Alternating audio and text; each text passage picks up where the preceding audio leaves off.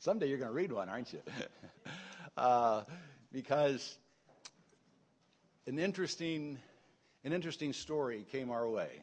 That the Lord opened up a door that we hadn't anticipated. When I got a phone call from someone I didn't know and who didn't know us, and wanted to know if we would be interested in ordaining him. And I thought, wow, that's different. I didn't know what was going on. I kind of stumbled a bit, and I explained that when someone is ordained in the Christian church, they're ordained by a local congregation. And obviously, we couldn't ordain someone we didn't know. Our history has been to ordain young men who grew up in our church. And the more I talked to Chris, I began to find out he had a real heart for ministry and the chaplaincy, and had responded to a call that God made very clear to him, and he made very clear to Lisa. And she expected or responded to that call well, too. And they started on a course to become a military chaplain in particular. Has a career in the military, and just sensed that this was something God wanted him to do. And he went to Lincoln, to the seminary. Said he didn't know anything about it except it was a seminary, and he had to go there if he wanted to be a chaplain. And in the process, he got his MDiv degree, went on to Army chaplain school and other training, and was actively involved in serving as a chaplain, even though he couldn't be officially recognized as such by the military, and didn't have the protection of an ordaining body that would stand behind him in decisions that he was called upon to make in the military. And I said, well, come and get to know us and give us a chance to get to know you. And so Chris started coming, and pretty soon his family started coming, and I think we loved on him pretty good. And they decided we weren't such a bad church, and that we might be able to enter into a relationship that's going to bless the kingdom. And I think we've done that already. And I don't want to go on and on. Obviously, Chris has things to share, but I wanted to give you just a little bit of understanding of the importance of this day, because this is a day when we're going to be ordaining Chris. I have called you Chris Lair way too long, or Lear, whatever I call you. You're just Chris. Yeah, I have mispronounced it since the day one. I finally got it straight from Lisa. She says, say Bear first. Now I can't even say your name without saying Chris Bear Lair. So,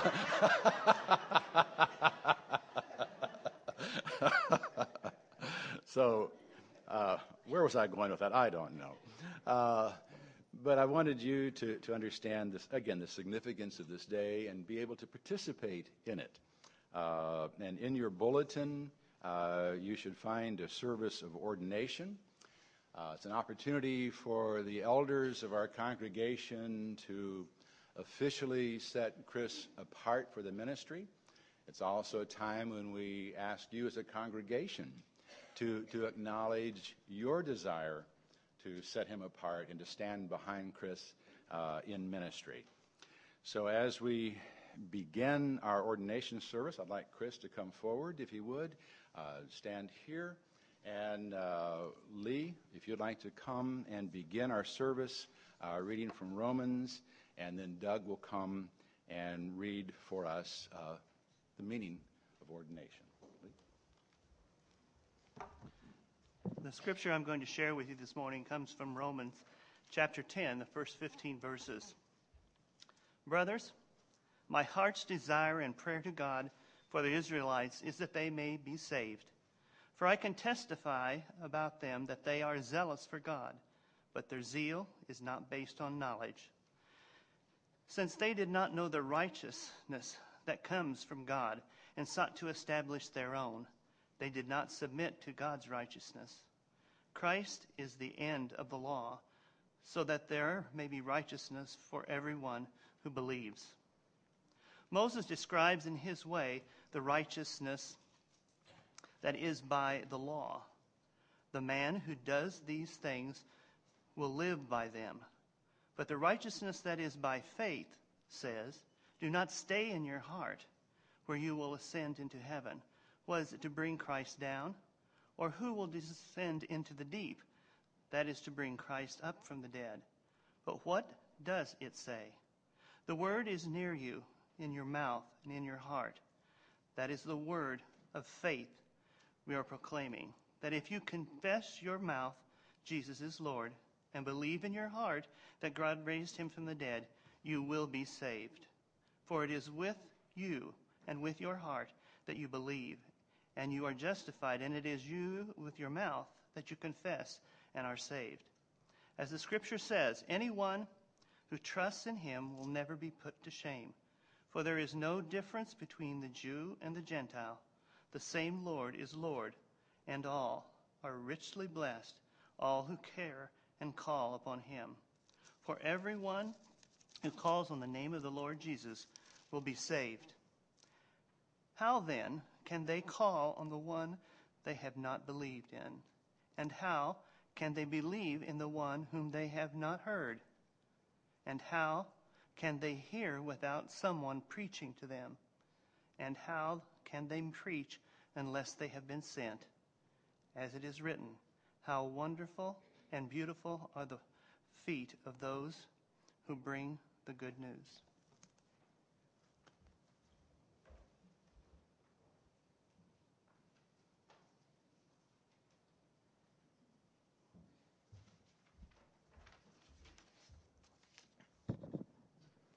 This morning we have the privilege of ordaining Christopher Lair into the Christian ministry. The dictionary defines ordain as an appointment or to set apart for a specific purpose, and we find it used in several settings in the Bible. Before Jeremiah was even conceived, God ordained him as a prophet to the nations. Jesus ordained the 12 to be apostles, whom he would send out to proclaim the gospel. After the ascension, he ordained Saul, sending him out as the Apostle Paul, an apostle to the Gentiles. Paul and Barnabas then ordained elders to shepherd the churches in Asia Minor. The hand of God was evident in all these ordinations. And this morning we acknowledge that God has called and ordained Christopher Lair as his spokesman. Chris, we therefore now publicly recognize that Jesus has ordained you to proclaim his gospel. We only support your appointment. The Holy Spirit has already ordained you to shepherd and to instruct. We only seek to help you begin that ministry. We do trust, however, that this service will have special significance to you. You are being ordained to a specific function within the total ministry of the body, that of preaching and teaching. You are being ordained as a point of departure, just as a president at his inauguration, at a couple at their wedding, or a Christian at his baptism. You are being ordained legally so that the state of Illinois might see you as we see you, as a preacher and teacher of the gospel. And finally, you are being ordained that we might be reminded of our responsibility. As a responsible church, we must maintain a loving, caring oversight in your ministry. God did not ordain Jeremiah never to speak to him or encourage him again. Jesus did not ordain his disciples and abandon them, but rather he trained them and promised to be with them always. Jesus did not ordain Paul and then fail to strengthen and support his ministry. Paul, in turn, did not ordain elders and then fail to shepherd in their shepherding. Therefore, Chris, we pledge not to ordain you without giving you our continued support and encouragement, counsel and advice, and loving concern. In short, Chris, we want your ministry to be ours, and that is why we're ordaining you this morning.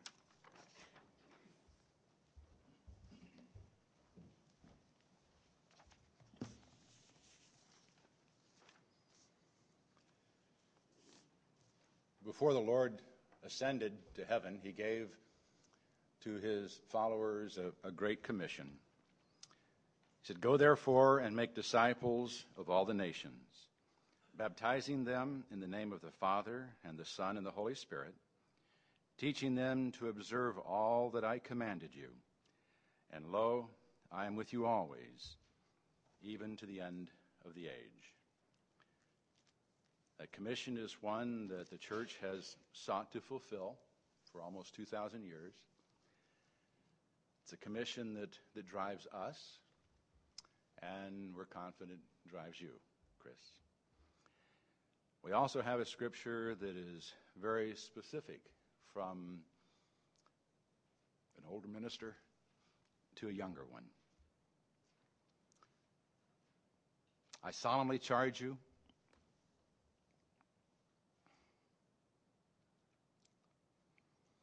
in the presence of God and of Christ Jesus,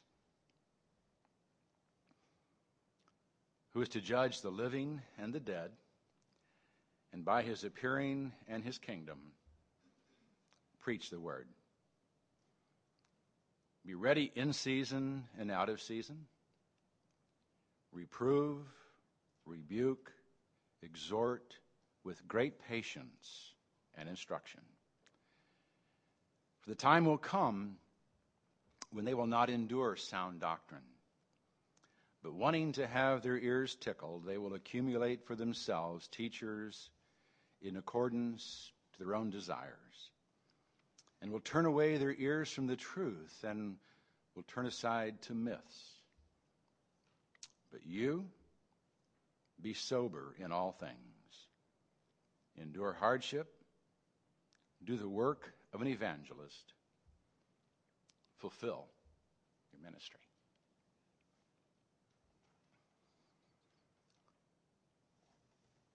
You have before you the vows of ordination, to which we are asking Chris to respond and you to respond as well. And first to Chris. Chris, upon hearing again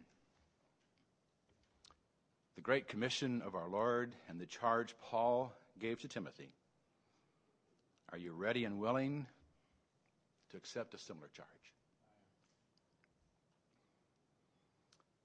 Are you personally committed to preaching the word? Are you willing to reprove, rebuke, and encourage with great patience so that men, women, and children will be led to the truth? Have you given due consideration to the hardships and sacrifices that you may be called upon to endure in fulfilling your ministry?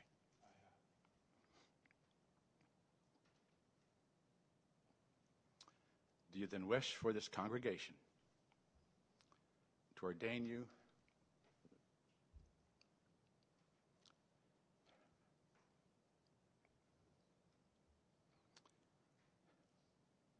as a minister of the gospel? I do.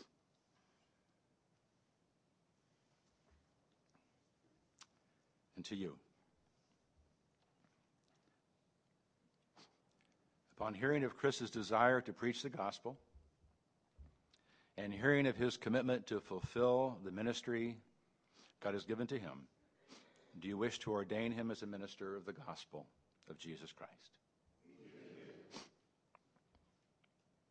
Are you willing, therefore, to stand behind Chris with your prayers, encouragement, and whatever other support may be needed to help him fulfill this ministry?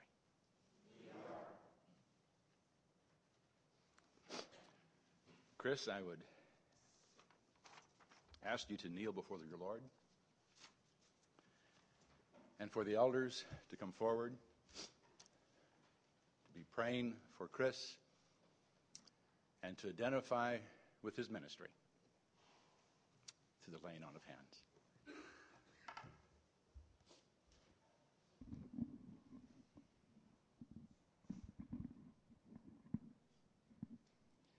Heavenly Father, this is a very serious commitment that Chris has made, and we ask you to be with him, put your hands upon him at all times. Give him the wisdom and the knowledge that he is going to need as he preaches, as he walks your walk, as young soldiers and people are watching him.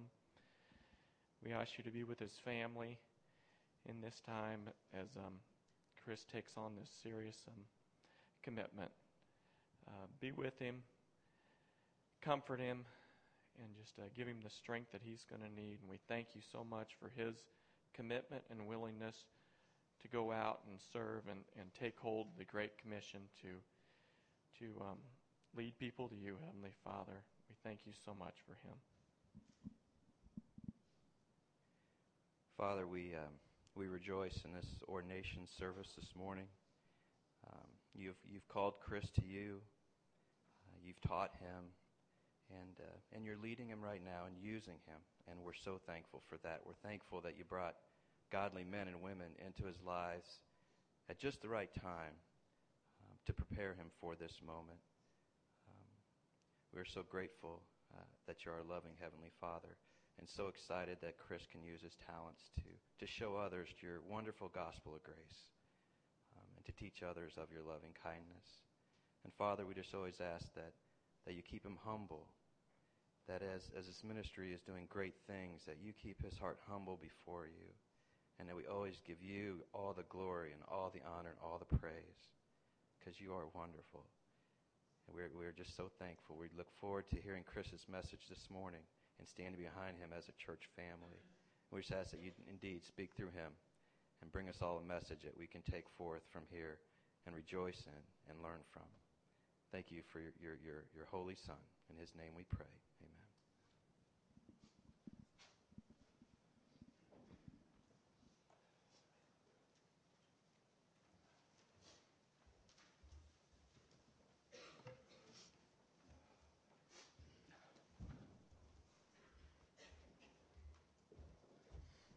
Beginning to question now being able to preach after that.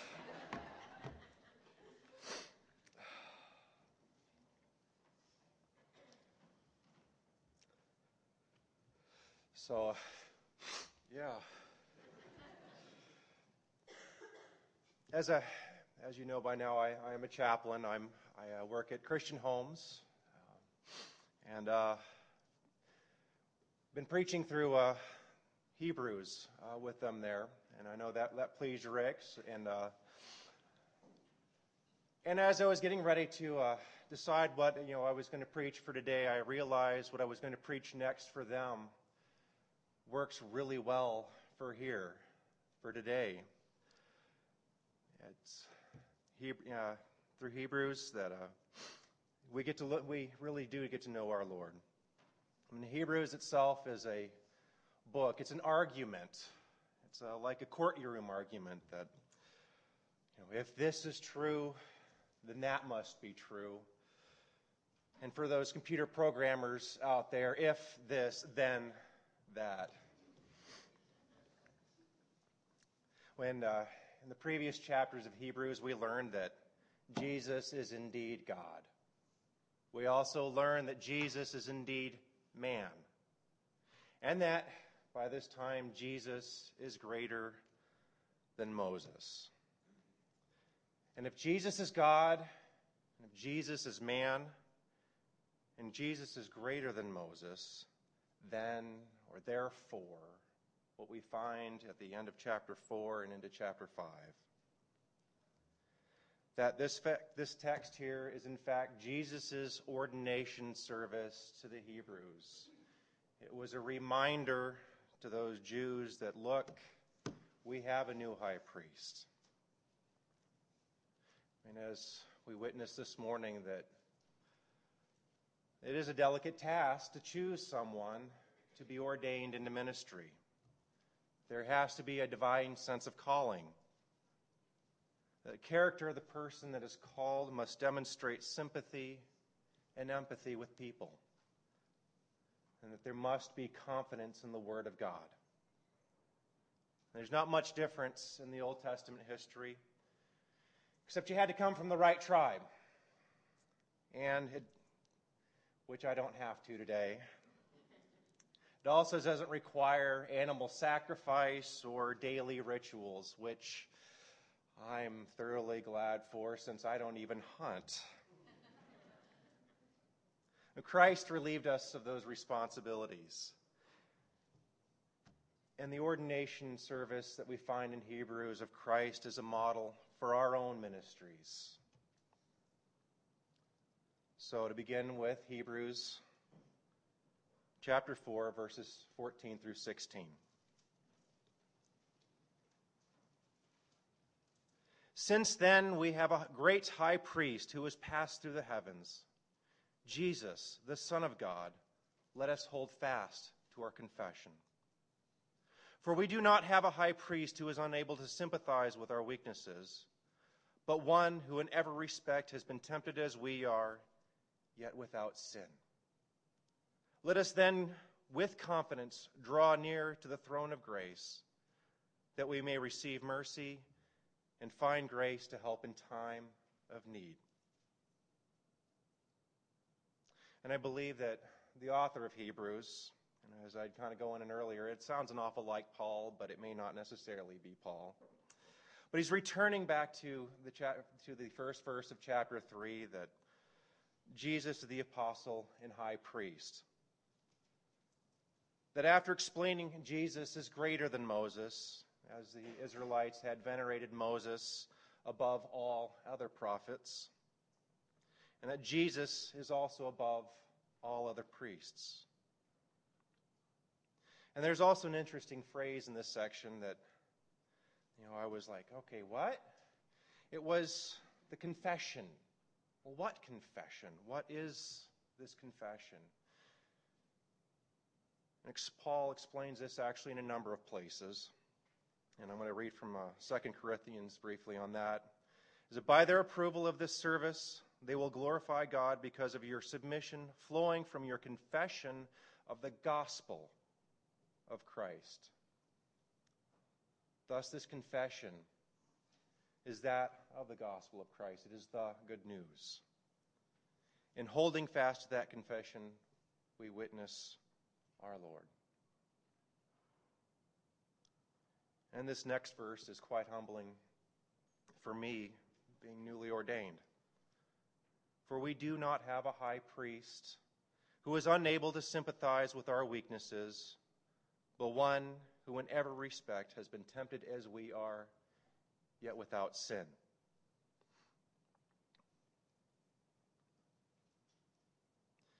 And it's a well-known fact, I think, that we know that AA counselors are all alcoholics. I mean, that's what they put in their brief guide to Alcoholics Anonymous, that the counselors know what the illness feels like, and they've known how to recover from it in AA. And this particular idea of knowing what it feels like has helped in my own ministry. And as a soldier, I've lived life as a soldier. I've put in 20 years, and I'm still going. And in that 20 years, I have made just about every mistake a soldier could possibly make. And as a man early in my life, I tried to live life within my own understanding. And since I know what the illness is of being a soldier, and in fact, for that matter, an airman, because I did that too, I also have an idea of what young soldiers and young airmen are going through. And the same thing has come with me in the nursing homes, except when I'm with them, they bring their thousands of years of experience and teach me. And we are able together affirm each other in our faith. And yet, with the previous verses in Hebrews, Jesus knows the simple illness of what it is to be human. He understands those temptations, and yet he never succumbed to any of those temptations. God now understands experientially what it means to be us. And Jesus has demonstrated that he has overcome our failures, tempted as we are, and never succumbing to that. And as the author of Hebrews writes, let us then with confidence draw near to the throne of grace, that we may receive mercy and find grace in our time of need. And to continue on with chapter 5, verse 1. For every high priest is chosen from among men and is appointed to act on behalf of men in relation to God, to offer gifts and sacrifices for sins. He can deal gently with the ignorant and the wayward, since he himself is beset with weakness. Because of this, he is obligated to offer sacrifices for his own sins, just as he does for the people. And no one takes this honor for himself, but only when called by God, just as Aaron was. So also Christ did not exalt himself to be made high priest, but was appointed by him, who said to him, you are my son, today I have begotten you. As he also says in another place, you are a priest forever, after the order of Melchizedek.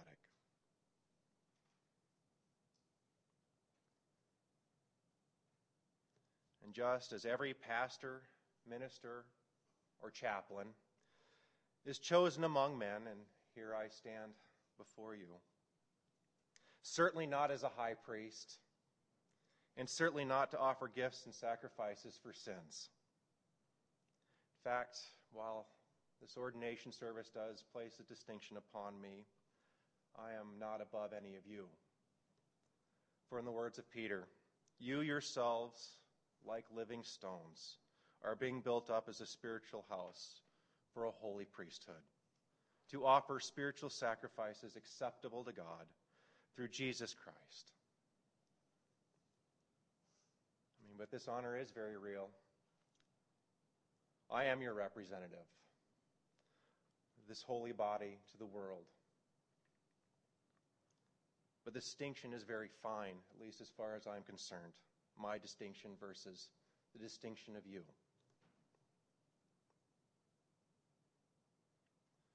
And as Rick briefly spoke about his experience with me coming here, I'd like to expand on that a little bit more. I was raised in the church for all the good it did me. By the time I was accepted into that church, I was like, I'm done. Done with going to church and dealing with the people I had to see every day, the hypocrisy, the cliques. Considering I was an art kid in high school, I didn't fit in very well. I don't fit in very well since I'm 6'4", the red hair. Failed at college. I'm going to admit to you, my first semester in college was a grand total of a .46 GPA. So I was failing there, and maybe I ought to just go join the Army, and I did. I went active duty.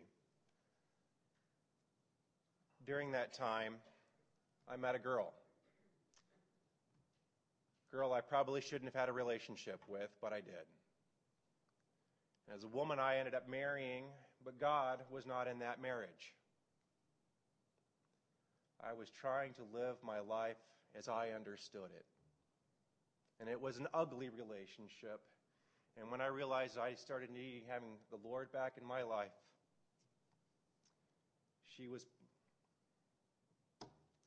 I left her. I couldn't have children with her. I couldn't raise children in an environment like that. And during that time, I did meet a special woman. But also during that time,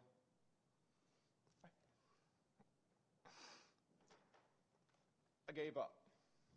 Not that I gave up to suicide, I gave up to my own understanding. I was on my knees to the Lord saying, you had better be real.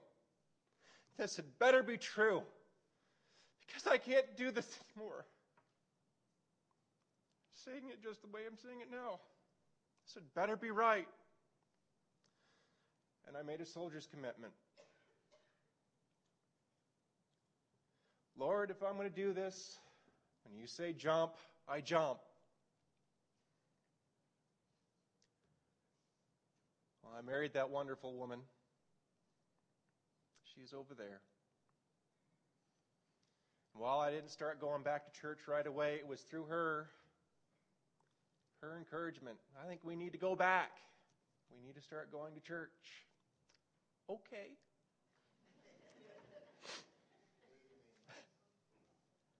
And after going back and finally finishing up my bachelor's degree, where from that 0.46, I had a near 4.0. Lord now went, aha, gotcha. You got a degree, that means you can go get your master's. What? I was sitting in church knowing what I had to go do next. I had to go join the Army and become an Army chaplain. By that time, was in the Air Force National Guard and enjoying life, and I hated the Army. Are you stupid? Do what? It took me 3 days. 3 days to come to terms with that. And I know, and I've had interviews with people, well, that's pretty quick. I made a soldier's commitment.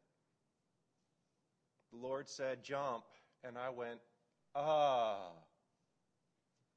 Took me 3 days, and then really I think a lot of it took me 3 days to build up the courage to say something to my wife.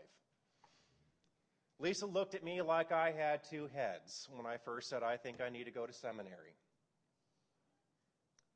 15 minutes later, okay, how are we doing it? She had accepted it far faster than I did, and that was my first sign that maybe this was the right thing to do. From there, I had to do a lot of work on the house. We sold the house that we bought in Murfreesboro, a house that we both dearly loved, bled in. Put it on the market for about $20,000 more than the realtor thought was acceptable. We sold it in 2 weeks. And this is in a repressed market, down in southern Illinois.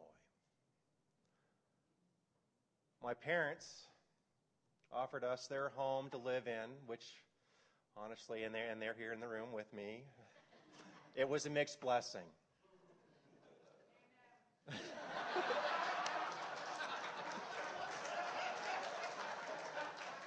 you go.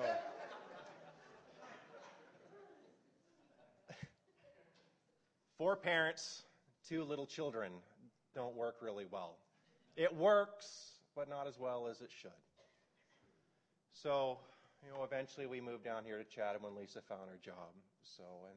But the relationship still exists between my wife and myself and my parents, which has been a blessing. But my mom has been able to watch our two little ones grow up, so that's been great. But the most important thing in all that, I completed a 3-year program in 3 years.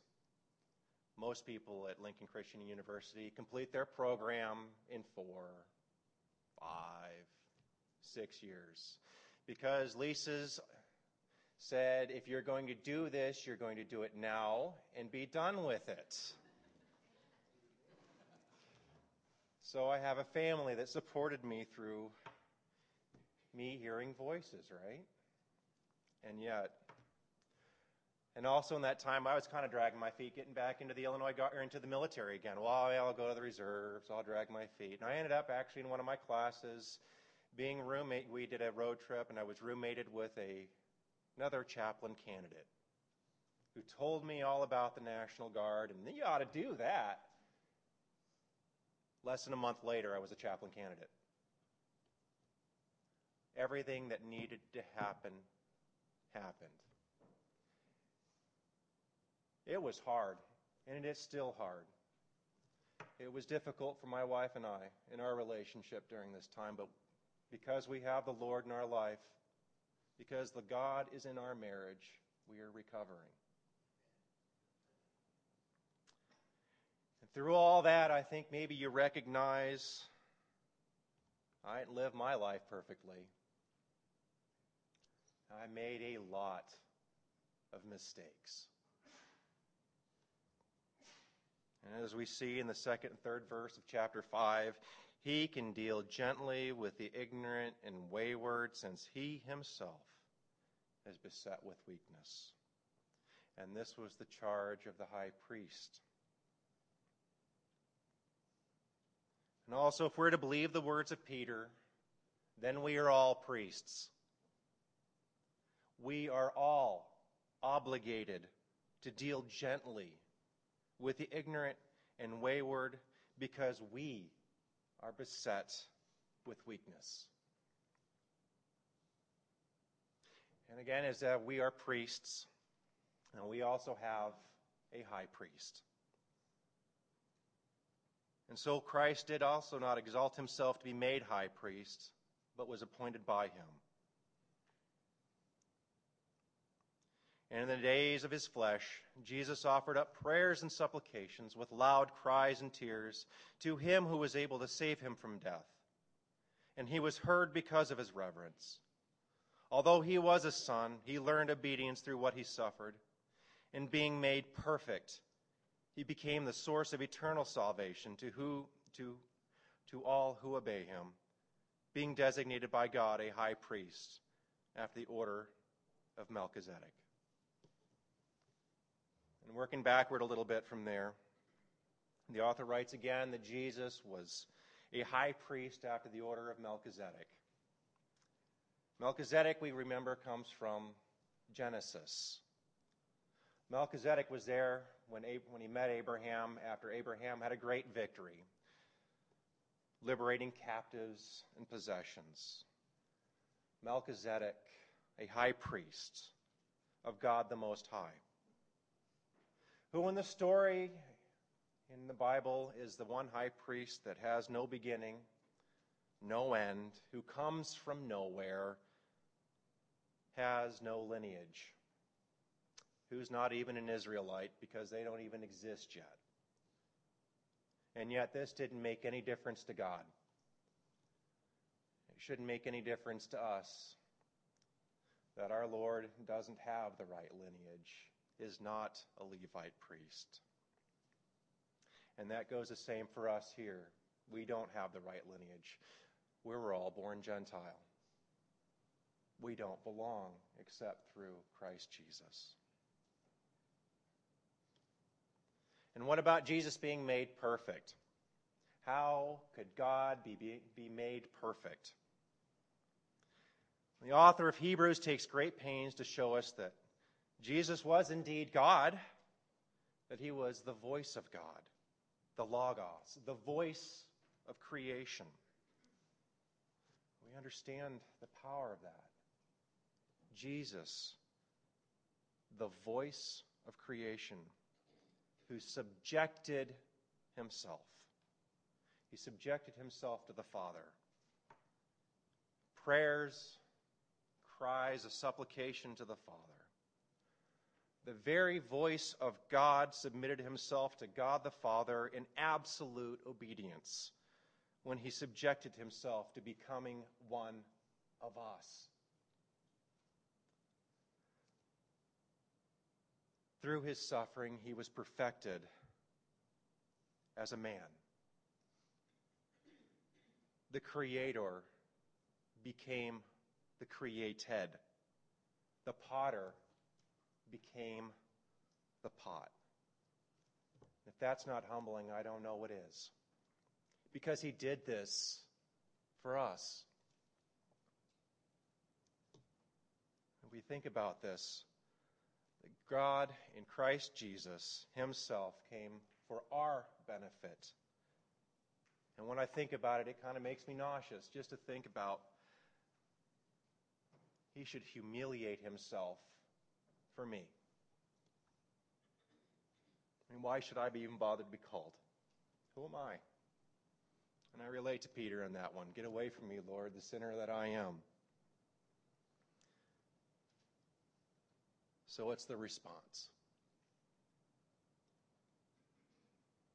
In my service to the Lord, my Lord, who humiliated himself to save me, to save you, I must honor that in everything I do.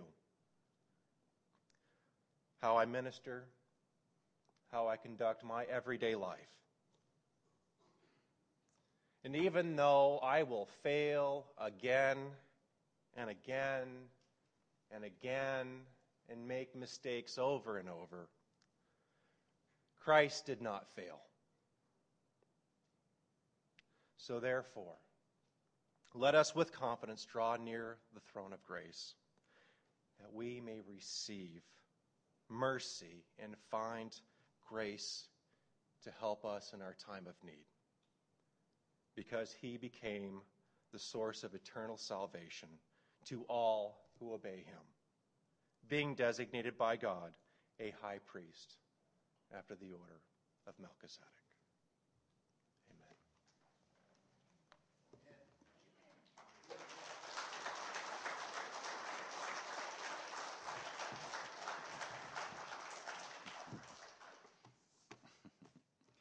Now, wait a minute.